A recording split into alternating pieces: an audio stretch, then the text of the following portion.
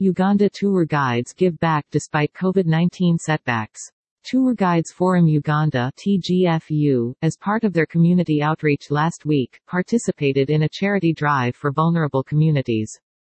TFGU is a registered association of tour guides and tourist drivers in Uganda. Even while its members are bearing the brunt of the COVID-19 pandemic since the country was first locked down in March 2020, charity was the priority. The organization donated wheelchairs, clothes, reusable sanitary pads, and soap to vulnerable groups in the Ngora village of Sorota located in eastern Uganda.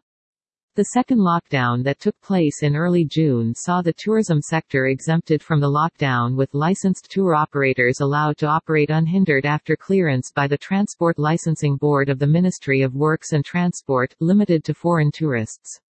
Although this was a reprieve for tour operators and guides alike, several companies were swamped with cancellations and sought to reschedule or resell guerrilla permits altogether, dashing hopes of restarting the sector.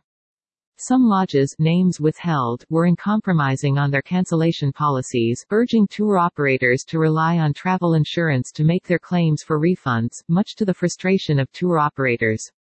In spite of the setbacks, said chairman of Tourism Guides Forum Uganda, James Moore, we have guides who had invested in other areas before the pandemic came up and were able to contribute some small funds for these community projects. Yes, most tour guides have not been working for about 2 years now, but this pandemic gives us something to learn, to always be innovative with our income. Much thanks to our members for the great heart of help and love.